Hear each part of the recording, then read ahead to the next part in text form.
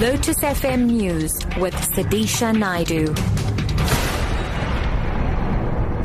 It's 5 o'clock. Good afternoon. Health Minister Motsoaledi has asked Parliament to approve a 36 billion rand budget. Presenting his budget speech, Motsoaledi told MPs that his department was concentrating on improving its ability to prevent diseases. He questioned the notion that progress in healthcare was measured by curing illnesses rather than preventing them. Motsoaledi says prevention is of particular importance in addressing the tuberculosis epidemic. Professor Shapin Mari is the director of the National Institute of Communicable Diseases. He said South Africans should not worry themselves about Ebola because the chance of contracting it are very slim. They must worry more about TB. He was insulted. Since he spoke these words, nobody died of Ebola in South Africa, but 40,540 people died of TB. Transport Minister Dipuo Peters has announced a review of the Taxi Recapitalisation model to improve its effectiveness and affordability. The program was introduced in 2001 to allow taxi operators to trade in old vehicles for new ones. Briefing the media in Parliament, the minister said the taxi industry remained the country's most important mode of public transport, with 68% of passengers using taxis on a daily basis.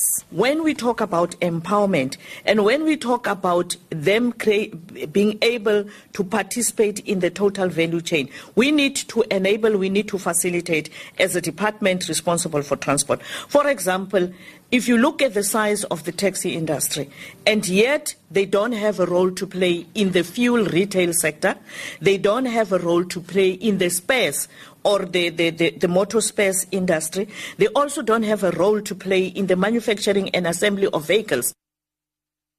Peters earlier told Parliament that the Road Accident Fund was to be replaced by a new agency. Peters says the Road Accident Benefits Scheme Bill, which provides for the establishment of a new administrator, has been published for comment. The bill proposes a comprehensive social security safety net scheme that is not fault-based.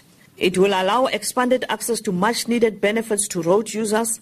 This includes the public and private transport passengers, the widows, orphans and many other dependents previously and currently excluded by virtue of fault.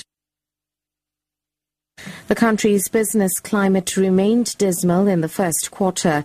The SA Chamber of Commerce and Industry's Business Confidence Index improved slightly to 89.9 in April. It's still lower than the 92 points recorded in April last year.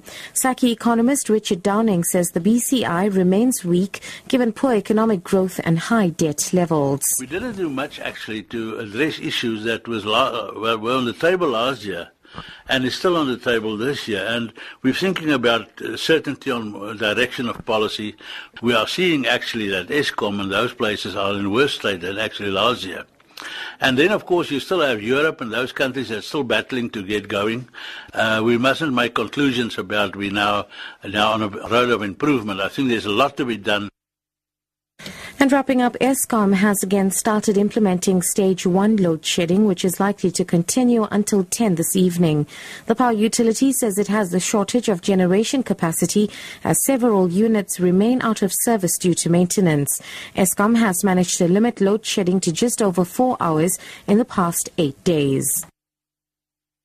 Top story: Health Minister Motsoaledi has asked Parliament to approve a 36 billion rand budget. I'm SUDISHA Naidu for Lotus FM News, back at 5:30.